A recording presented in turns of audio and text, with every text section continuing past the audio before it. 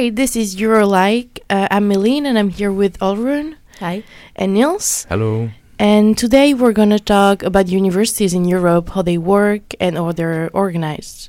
Yes, and I think for us it's obvious that this is a very close topic to us. We're students after all, and we've gone to universities in different countries in Europe, still doing it right now basically. And for me personally, when I started to think about this topic and what we're going to talk about, I sort of looked for a personal connection, and I realized that the first time ever in my life I went to a demonstration for any political thing, it was actually in 2009 when I was in my second to last year in high school, and it was a demonstration for better education. It was a time of reform in Germany, and there was great discontent. I was still in school, but there was a joint demonstration between high school students and university students at the time, multiple actually. And yeah, it was called a student strike. The idea was that students in high school and university would just walk out of class this one day and march through the city or through different cities. It was happening in different places all over Germany. And at the time, I mainly did it because there were some things at school, in our school system, that I was really unhappy with and that I think needed changing. And I didn't really know too much about what the university students were protesting for. I was mainly concerned with the multi-tiered school system we have in Germany. We have different school levels, and creates a very classed education system. It's a huge problem to this day, I think. Also, the classrooms were overcrowded and the schools are badly funded. That were the things that were concerning me at the time. The students were talking about the lack of opportunities to master's degrees. They were very unhappy with the implementation of the bachelor and master's degree. Those were all things that I just had a very vague idea of at this point of time. But later on, when I went to university and spent some years there, I realized how important those topics actually were. And the four main demands of the student protesters in 2009 in Germany were that they wanted unrestricted access to universities, they wanted the grade requirements to be abolished and tuition fees to be abolished. They wanted that the bachelor and master system was not implemented. It was a big change in the higher education in Germany at this time. They wanted back to the previous system of just university diploma.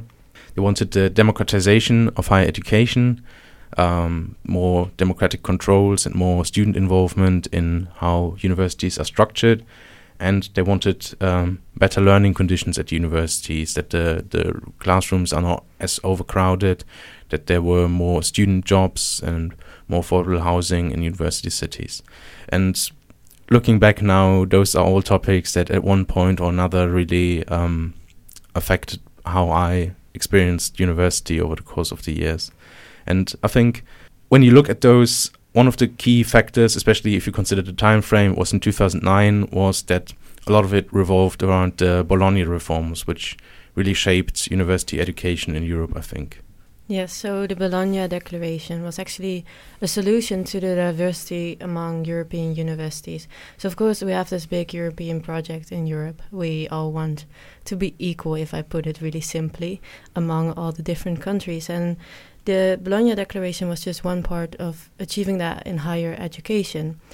It actually started almost 20 years ago, 21 years ago this May, with the ministers of education from Germany, Italy, France, and the UK, who really started this initiative. So they really wanted to have a reform in higher education, as we said. But what did the Bologna reforms actually entail? So we notice it now. If you think about it, I think a lot of people don't even actually know anything about it because it's so in our lives. And that's why I think it's necessary to look at what it actually entailed. I think also for most people who are going to university right now, they only know the post-Bologna system, so to speak, and you only know about the pre-Bologna university system from what older people tell you or what you read maybe, but it's very vague. Yeah, exactly, and it was actually a big reform. So before the Bologna reforms, we all had different higher education systems. Every country had its own way of doing the bachelor and master, as we know it now. And what the Bologna reform actually did was introduce this whole bachelor-master system, introduce the graduate and postgraduate system, introduce the ECTS, which I'm going to talk later more about, with the main goal of aiming to establishing internationally accepted degrees. This is actually a direct quote. Improve the quality of courses of study and enhance employability. And that employability is a really important point, because the whole bachelor-master program was actually intended to start out in that way, that people could actually only do a bachelor and then go directly into the working field, or could stay in university if they really wanted to. But first I wanted to ask you, Niels and Malene, what do you actually see of the Bologna reforms in your country? Well, I'm going to be honest, in France, I don't really know like the main difference. It's just the way it is right now. It's so natural to everyone. And I can see, like, yeah, when I hear my parents talking about their experience at university, they had one more degree. Like, after the second year, you could get a first diploma. But then it was, like, pretty much the same from what I know, which is very little, I have to be honest. Yeah, I think for me, from what I hear, at least, like I said, I went to university after the reforms were implemented, so I never knew much about it. But I think the one thing that's often mentioned is that universities are more like schools now, more than they used to be. Before, at least that's what people say, and of course it could be that nostalgia is a factor in that, but people are saying that universities used to be very distinct from schools, and that today, through the bachelor and master system, the whole mode of learning is a lot more school-like, in that it's a lot less, students have less autonomy and so on. And at least when I talk to people who went to university before the reforms were implemented, they really don't seem to appreciate a bachelor's degree much. It seems like half a degree to them, because before in Germany we just had the diploma, which would be about the length of bachelor's and master's degree. It would vary from subject to subject, but you couldn't just do 3 years, get a shorter degree, so to speak, and then start working like this, but you would have to spend 4 or 5 years to get a diploma, and this would be the equivalent to a master's degree today, I think. Yeah, it's really interesting that you say it like that, because of course if you think about it, it's over 20 years ago, but still in 2011 not all universities had accepted this system. It's actually 15% of the universities in Germany in 2011 didn't follow the structure. If you think about it, that's crazy that still 15% is still following the old system. Especially if the intention of the reforms was to unify the system throughout Europe. It sort of relies on everyone implementing it completely at the same time. If some don't do it, it's just not working, I guess. See, like, this is interesting because in France, at least if you're a public university, you don't have a choice. You have to have the same system that everyone else. Like, this would be totally impossible, except if you go to expensive private schools. But, yeah. I also remember when I started to go to university, it was in 2011 actually, there were still some diploma students left who were in the pre-Bologna system, and at some point the University of Cologne, where I went to, introduced sort of deadlines that until this point of time you would have to finish your diploma, because that's when the diploma system would be abolished completely in favor of the master system. And that was actually a big point of contention, because a lot of the students were just not having it, that suddenly their studies they just have this very harsh deadline. Yeah, I think it's totally okay if there is some protest about it, because actually the Bologna reform as it intended to be is not working as good as it should. So the idea was really good, you know, to have equality among European university, to be able to transfer students really easily, to be able to transfer as a student really easily, to have equality among the grades, among the ECTS system, etc. However, it's not working that well, and you see that in the ECTS system. So the ECTS system, for the persons who don't know, is what the European Union used to translate grades into hours of working, to make it more accessible of what a grade actually is. One ECTS, according to the EU, is worth 25 till 30 hours of study. If I think about it, actually, I never put in 25 to 30 hours of study per ECTS, but that's another thing. The interesting thing here is that every country ascribed a different amount of hours to these points. In Sweden, you have to work exactly 26.667 hours for one ECTS. In England, 10, because they have a totally different system. And in Greece and Hungary, 30 hours. So only looking at the numbers won't say that much, but difference become bigger and bigger if you look at the whole bachelor degree. So a whole bachelor is 100 ECTS, so stick with me here. A whole bachelor is 180 ECTS, which translates to 4,806.6 hours of study in Sweden. In Greece and Hungary, this would be 5,400.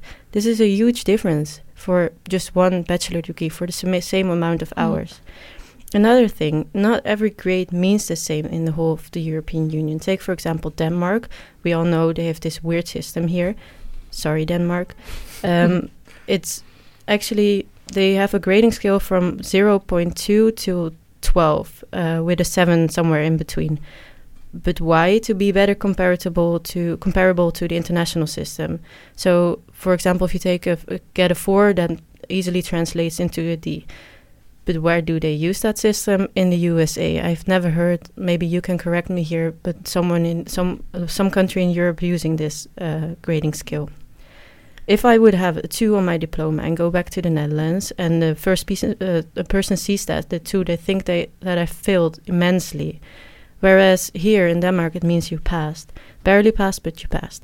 Of course, universities will take this into account when they look at your diploma, but it takes extra work to figure out what this one ECTS point means in a country and what a 4 is in this country. So it's not actually that easy to transfer to other universities. And comes also the point that every degree is, and maybe because of this, that every degree has a different difficulty level.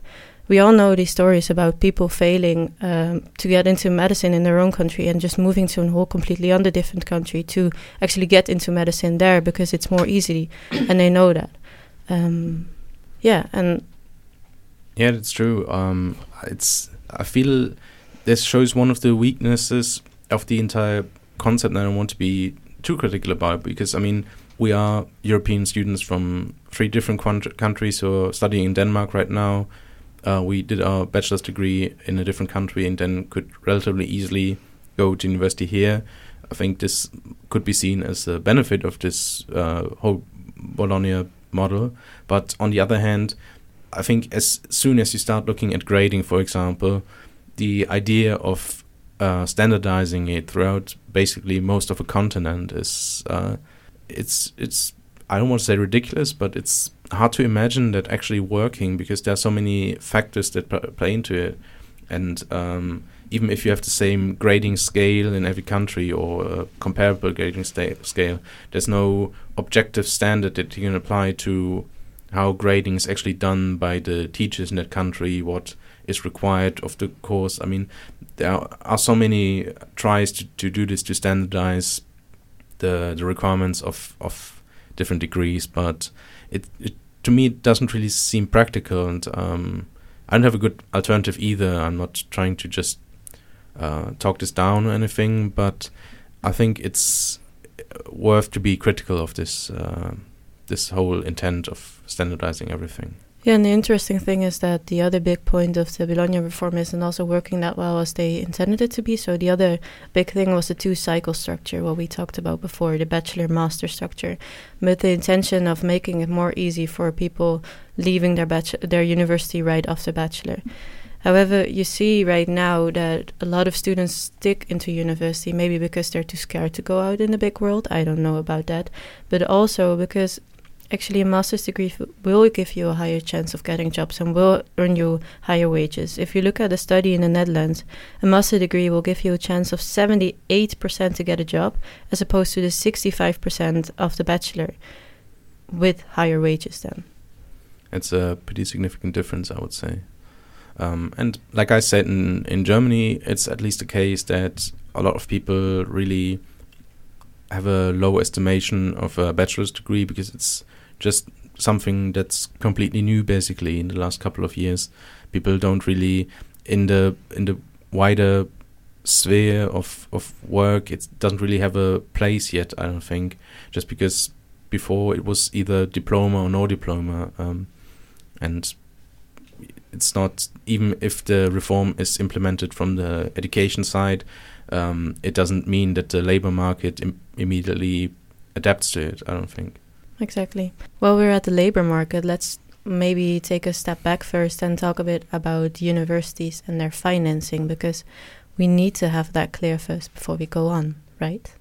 Yeah, actually, so I took a closer look to this to prepare this podcast today. And I didn't only focus on finance because finance is only one factor and it's being very influenced by other ones. So at the European level, people mainly based their analysis of the autonomy of an university based on organizational autonomy, financial, academic, and staffing autonomy. So we're going to take those one by one and see how they're related. So overall, most of the university are pretty free to choose their head organization and the structure of the administration, which is kind of good because, I mean, if you can't use the money that it's given to you as you wish, then the fact that you can control whatever you do doesn't have an impact because you don't have money to do anything. Makes sense, yeah.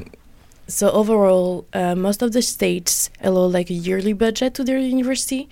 Half of the time, the university can use the money as they want. It's one amount of money for the whole university, and sometimes you have a certain amount for one department and certain amount for another department, and you can't switch the money from one department to another, which can be considered as good because then you're sure that every department has the money it's supposed to deserve. But then sometimes you have bigger projects and you would want to like just transfer the money even without, yeah. And sometimes it doesn't work that well. So if you take, for example, the Netherlands, you see that the money is supposed to be divided by the number of students for each faculty, but also by what the faculty needed. And we're going to talk about this later, but we had huge protests a few years ago because of this reason that the humanities didn't get the amount of money they needed, whereas, for example, the hard sciences faculty could buy lamps for 60 euros a piece for their hallways because they had enough money, in fact. Oof. Yeah, and I mean, so the government is not the only resource that university have to get money. The fees are also a big part of it. And they have, universities in Europe are actually very different politics regarding fees. So if you go in Scandinavia and in Eastern countries, it's free. So like, lucky you guys. And in other countries, it's either the government that sets the price and you can't just change it, or they set a ceiling that you cannot exceed, which says a lot about the politics of the government. Do they want it to be accessible to everyone, or is it very expensive? That's actually the demonstration I mentioned earlier that I participated in 2009. That I think was the one demand that actually was implemented, that tuition fees were abolished in Germany. We don't have them anymore. They abolished them just before I myself entered university, so I was pretty lucky in that regard. But it was a pretty unpopular policy beforehand. Yeah. And then regarding the international students, so when I mention international students, it's students from outside of Europe. Most universities, they can just decide how much they want them to pay, which also says a lot about if they have like an international project, if they want to include foreign students. And then another important part would be how they can hire staff, for academic staff or administration.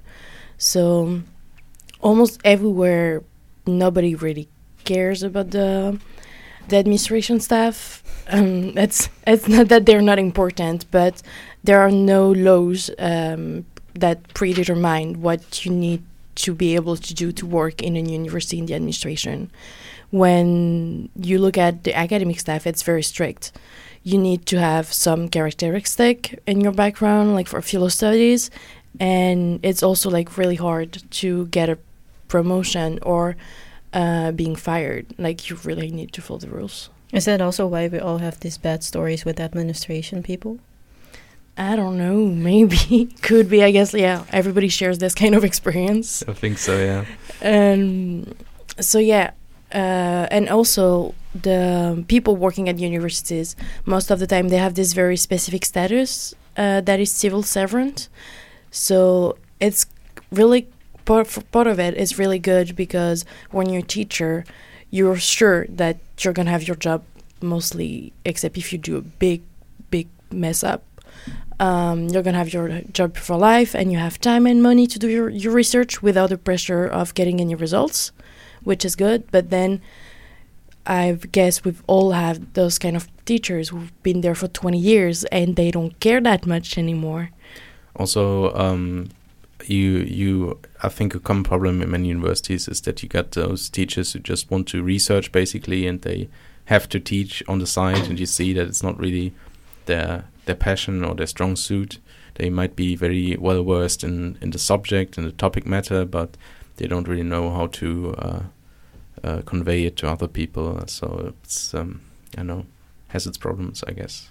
Yeah, and actually, maybe the fact that if they're interested or not in teaching has an impact on why they teach and on what they're teaching and how they teach it. When I was trying to figure out who decides what we're studying and the actual content of our bachelor's or master's, I was actually quite happy to see that almost all universities are free to design the content of the diploma, which allows them to create like a specific identity.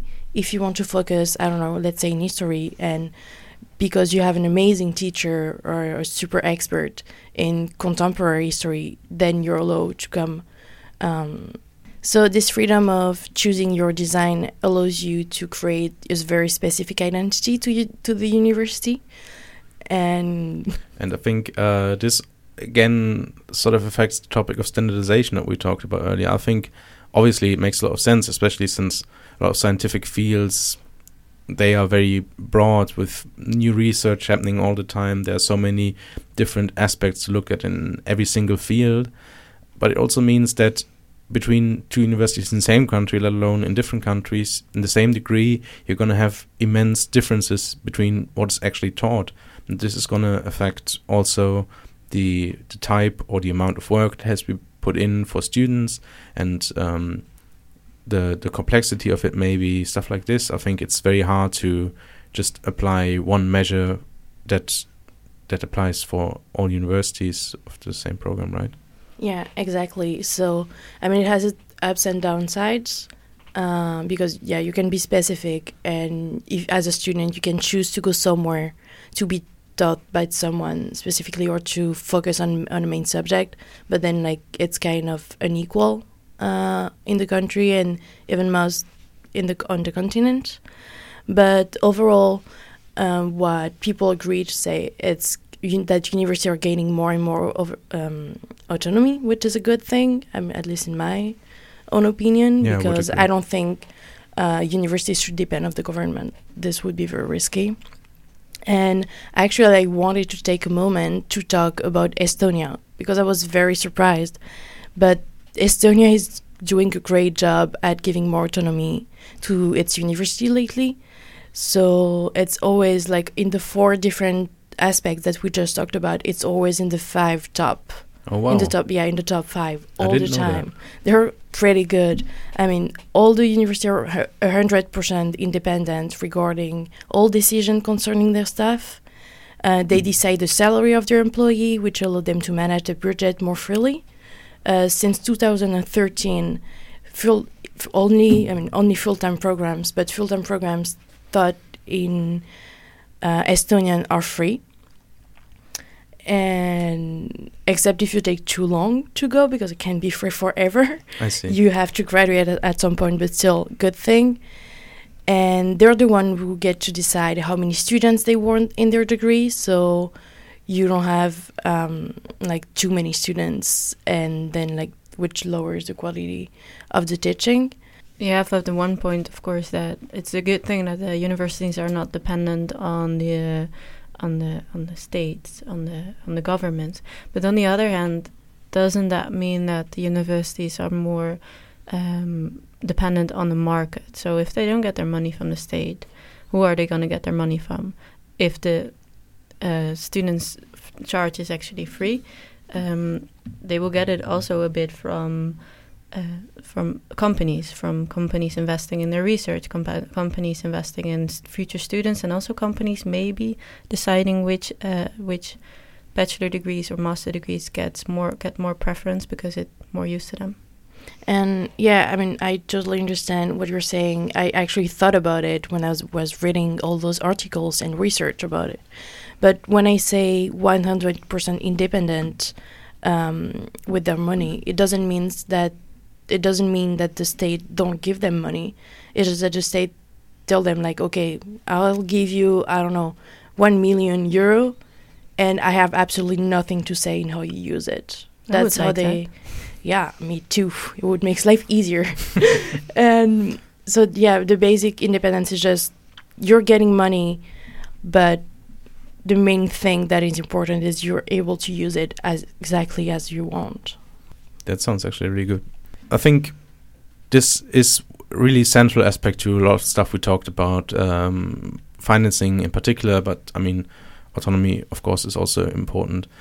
I think if you look at it like this, there are 3 aspects of financing that can be sort of independent from one another. You get the financing from the state, the tuition fees, and then cooperations with the private industry, and all of those can coexist with one another to a certain degree. In the UK, for example, you get tuition fees which are relatively high for European standards, but this doesn't mean that there's no cooperation with the private sector, or that actually, I think this was used as a reason to reduce or stagnate state funding to some degree. And tuition fees, I mean, like I mentioned earlier, I come from a country where they don't exist anymore because they were immensely unpopular. And a lot of European countries don't have them. And so for me, it seems the argument for abolishing tuition fees seems pretty straightforward. Like I mentioned earlier, the main idea was to ease the access of students or potential students to universities. The idea, at least that's promoted in Germany a lot, is that everyone who completes the required secondary schooling should be able to visit university of their choice. And if you look at this topic, this is one, I think, where you can see stark differences across Europe when it comes to access to university education, which is a very fundamental part of tertiary education, I think. And tuition fees are one of the more visible and the more difficult parts of this, I think, because some of those fees are hard to overcome for people from low-income backgrounds or who have different problems in their life. And you got the other side, which is a bit softer, so to speak, because it seems more meritocratic, but it also has its problems, and that's the restriction of access to universities based on grade requirements or admission tests and so on. And we got a lot of very different systems across Europe there. You got some countries like Belgium or Switzerland or Austria, which are very permissive. Basically, the idea is that every eligible person can register for any course of their choice at university, which is, I think, sort of the ideal system for one side of the argument, at least, the people who are very in favor of this admissive attitude. And then you get other countries, not to take Germany as an example for everything, but it's very widespread in Germany to have grade requirements. So the average on your final exam in secondary school is basically the grade average with which you apply to higher education. And some of the more popular subjects, for example, medicine or psychology, they have a minimum grade average that you have to fulfill to get into it. But would that also not mean that there's a lot of stress put on people in secondary school? Absolutely. I think it's in Germany, in my experience at least, it really depends. Some people I know, they knew a couple of years before they graduated from secondary school that the one thing they really wanted to do is medicine or psychology, and so the last years of school, they were very stressful for them because the grade requirement is very, very high for those subjects. I think medicine across Europe is one of the most prestigious subjects in university, one of the most popular ones, and the standard at universities usually is also very high. So in Germany, at least, you basically have to have straight A's on your last year in school to get in there, and that's no easy feat. It really shapes the experience a student can have in school in the last year. See, in France, it's different because, I mean, if you want to go to a public university, it's different if you go to private schools. But you're, like, automatically accepted to university. They don't even, I'm not sure, I don't even think they ask for your grades. But the selections comes afterwards, especially in medicine and law, when you see you have maybe 4,000 students the first year, and then only the selection is at the end of the first year, there are only like maybe 400 seats. Oh, wow. Yeah, so it's really, really hard. But you can just go to the uni as you want, and actually, because of this, it's not as prestigious as it used to be, because it's so easy to get in, and it's kind of where you go when you don't know what you want to do. And to see if it works out, so to speak. Yeah, and you don't have to work really hard for it. So I'm not saying that all students are like this, but some students just don't care because they're just keeping busy in waiting to find something better. And it also seems very, very harsh to have this sort of filter system in the first year of university. It's, I mean, that's one of the reasons why this restrictive approach to higher education is criticized. Well, it puts all of the pressure on the students. Did you also have that teacher who said to you, look at the person next to you, left and right, and all those persons will be gone at the end of the year? I actually never had that. I just noticed from movies. But it was a harsh first lesson. Did you actually have that in university? Yes, of course. Wow. It's, I don't know, it seems like such a cliche phrase. I didn't actually think someone would And would I say studied this. literature studies, so you can imagine where it comes with law, you know? Yeah, it's weird. But, I mean, I think this is also something, it might be such a widespread attitude because it sort of plays into this elitist self-image that some academics have, right? Some academics, and I don't want to be too accusatory here, but I mean, I feel like some academics, they don't really want university to be a place for everyone, but they want it to be prestigious and sort of elite to a degree, right?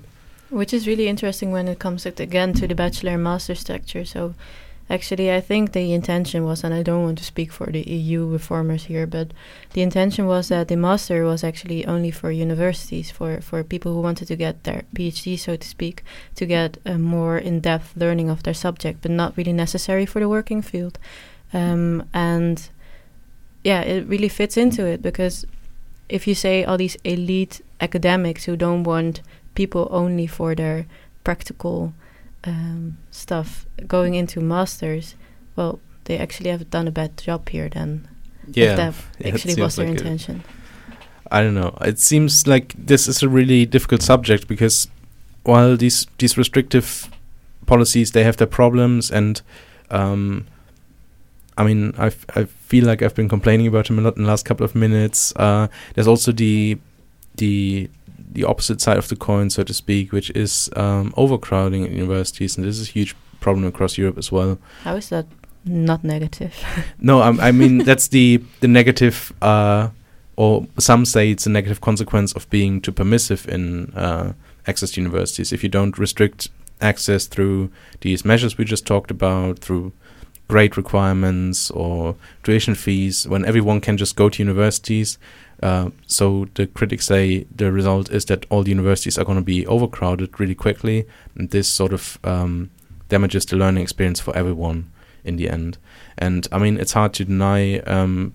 You can read about it everywhere, from the UK to France to Germany, the Netherlands as well. I think it is a immense problem that classes are too full. People don't even have enough space to sit in the lectures. The lecturers, the professors, they are overworked. They can't put really the effort in teaching the individual student. They have to be very broad in their pedagogic approach. And I mean, I don't have like the wonderful solution to this. I mean, the obvious answer would be to put more funding in universities. It's the topic we talked about earlier, but throwing money at the problem is always easier said than done, I guess. So what to do? What do you guys think, where you fall on this debate? Do you think there should be a restriction to university access, and if so, how? Or do you think it should be very free and then we figure out how to do it? I think there would also be a third solution. So I don't know how it is for you guys, but I come from a family where everyone is an academic. And for me, it was always a clear path to go from high school straight into university, and with me a lot of others. But if you think about it, not everyone really wants to go to university. So actually universities are intended to be really theoretical, really academic. That's actually in the name itself. And there is also, I don't know how it is in your countries again, but in the Netherlands you have this distinction between 3 different post-high school educations you can have. You have the really practical one, the half practical one, sorry if I butcher it completely, but the half practical one, and then the real theoretical one. And you can actually make this choice. So what do I want to be later in life, and how do I want to be it? Do I want to be a cook? Then for a cook it's not really necessary to go into university, because you want to be more focused on the practical stuff. But people actually don't do that. People try always to get the highest grade as possible, or the highest education as possible, because of the stigma that's around lower education, so to speak, but the stigma around the practical one. So I think the solution here would also be to focus on that, to have a more positive understanding of the practical studies, because it's actually really cool if you really know how to cook in a practical way and not only in a theoretical way. Yeah, and in Germany, I think at least in some fields, you can't generalize it, of course, but there's actually a demand in young people who go into these practical fields rather than going to university, which for at least a large portion of the high school students has become the default, so to speak. It's the same in France. Over the past few years, like, the politics have been really working on making practical studies look more appealing, because it used to be like, if you don't have the level to study at the university, then you would choose, like, as a very last choice, to go to this kind of studies. But now you're kind of going back to it, especially because there are no jobs for academics in France. I have friends, they have like a PhD and they work as cashier in like a supermarket. Wow, that's depressing, yeah. They're like a PhD in psychology, and there's no job. Well, the people they help will be really happy with that, right? But it's just, yeah, no. But I think there's also a problem of expectations, and some of them are, I think, very much grounded in reality, that with an academic degree, or at least that's what you're told when you're in school, or at least was the case for me, that you have the chance to get a better paying job, you get more career opportunities than if you go straight into a learned profession and you do this practical path of education, you get to a job, and of course you can also have a career there. But I think in Germany at least there's this suggestion that this is the sort of division between middle and working class or something like this, which it's not necessarily true. A lot of people in the practical fields are also very solidly middle class, but I think it has to do with this. People, there's the suggestion in society, I think, that one is more lucrative on the long run than the other.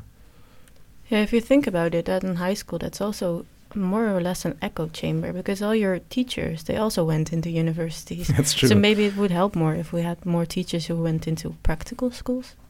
Also, I feel I could just speak for myself. When I was in my last years of high school, I was very unsure about the future, and making such a huge commitment at that age, it's pretty difficult to do, and I don't necessarily regret my decision, but I also think for a lot of people in the same position, it might feel like closing a door if you decide to not go to university, while going to university at least seems to leave more options open on the long run. That's at least how I perceived it. It just, in France, it seems like, yeah, as I mentioned before, it's where you go when you don't really know what you want to do. I mean, of course, you can go to the university with a specific plan in mind and study history to become a teacher or whatever you want to be. But it's also, taking more time and just keeping busy in this kind of waiting period. Yeah. Because that's the thing, right? If you're, I think, 17, 18 when you finish high school, what do you know by that age? If I look back on that, I was 4 years younger. I was so young and innocent at that stage. And if you think about how long you take for a practical school to be done with, so that takes you 4 years, and then you go into the working field, that would mean that at this point I would already be cooking in a restaurant. And I'm not ready for that. I need more time. So maybe that is a bit of the problem as well, as you pointed out, that we need more time to transition. We need more time to leave the nest, so to speak. Yeah, because I don't think it's a huge problem that you don't know what you want to do, and it's okay. Like, we have so much pressure on. In France, they start asking you when you're 14, like, what do you want to do with your life? And you're like, I don't know, I'm a teenager, life is hard enough, like, don't ask me those big questions. In Germany, actually, a couple of years ago, they reduced the time you spent in high school by 1 entire year. So I was one of the last students to actually do the longer version, which includes 9 years of high school plus 4 years of elementary school. Now it's just 8 years. So they sort of made the problem worse in the eyes of many people. I said when I was at the end of high school, I was sort of unprepared or was not sure where to go. I can't imagine doing it an entire year earlier. And it also incidentally worsened the problem with overcrowding at universities, because then I had this 1 year where basically 2 years worth of high school students graduated at the same time, because the first year of the shorter graduation period graduated at the same time as the last year of the longer one. And during that year, it was complete chaos at a lot of universities. So many people tried to enroll at the same time, and the university were completely unprepared for it. So it seems to be a compounding problem to a degree. And I mean, if I think about it, maybe one possible solution would be to also include some more practical learning into high school education. But then again, this also, you get limited time to do stuff, right? And I mean, it seems like you would have to sacrifice something else to do that as well. It's always a question of limited time and limited resources. So it's a real conundrum, I think. What about sacrificing sleep? As a high school student, I wouldn't have been willing to do that, I don't think. And actually, what you're saying about the fact that we only have a limited amount of time, that they're trying to push us, in the work field, in the work area, I don't know how you call it, as fast as they can without giving us so much time to think about it. It's also based on the fact that you need to be productive. Like, you cost money when you're a student, and we need people working. So, yeah, it's all about productivity, right? Yes, exactly. So in the Netherlands, we actually have a name for the day, as in that they are pushing us towards the university, out of the universities, not towards them. He is named Peter Duisenberg, and not to put all the blame on him, because it has been a discussion going on for over a few years now. He is a parliamentary member in the Netherlands, or was. He's now actually the chairman of the Universities Association. So that's interesting, because he said at one point, if all these people are unemployed, maybe we should start thinking about if the study they did is still relevant. It's a bit scary if you think about it. So what he actually does is equals your bachelor and the value of your bachelor and to what you mean for the labor market. If your bachelor doesn't give you the right preparation for the labor market, if your bachelor doesn't give you right away a job, and a relevant job in his words, and we still don't know what relevant is according to him, then we maybe should start thinking about getting that bachelor out of the university.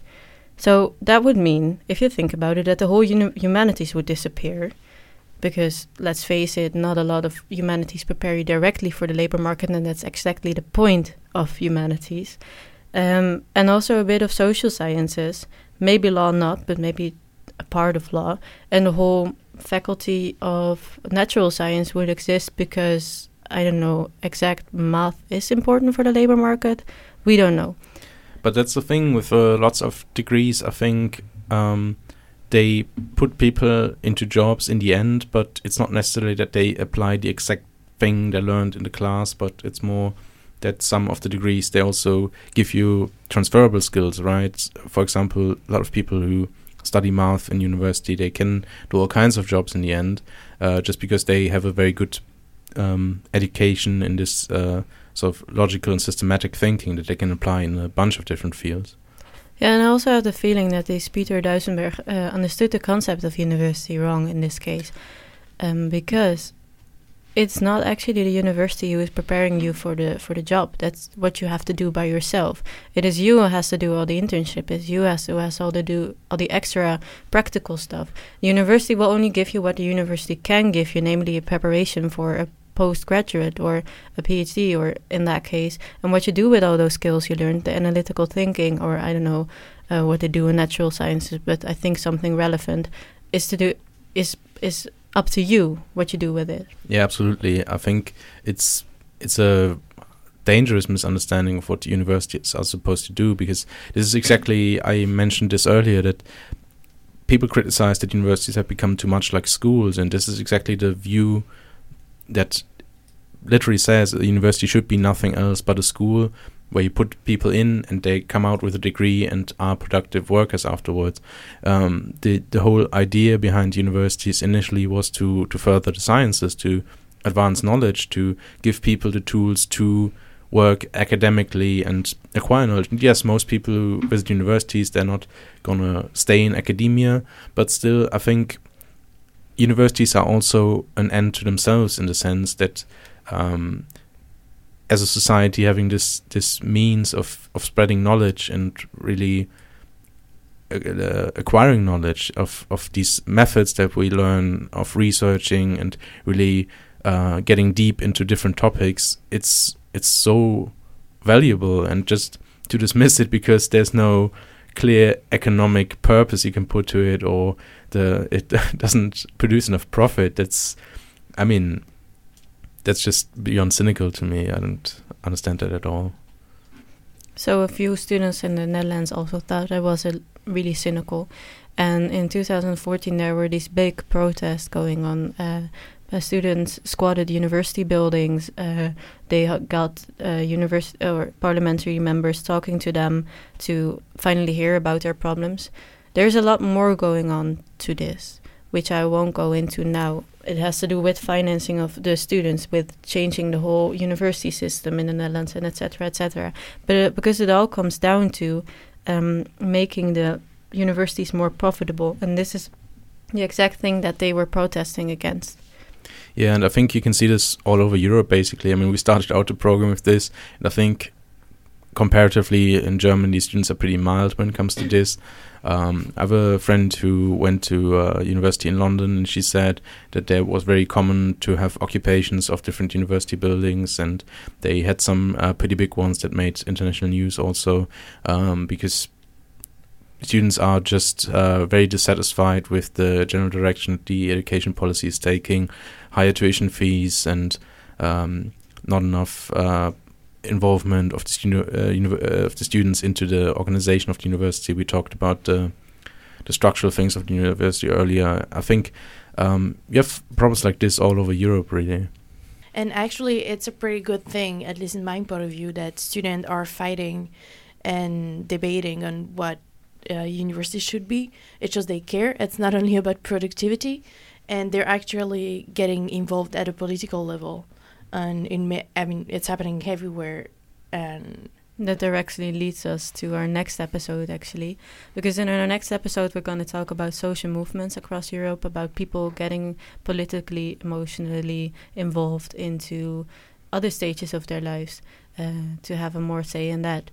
And that's all what we're going to talk about in the next episode of Euro-alike. Thank you for listening in, and we hope you tune in next time at the same place as you are now. Thank you for listening. Goodbye. bye. Bye.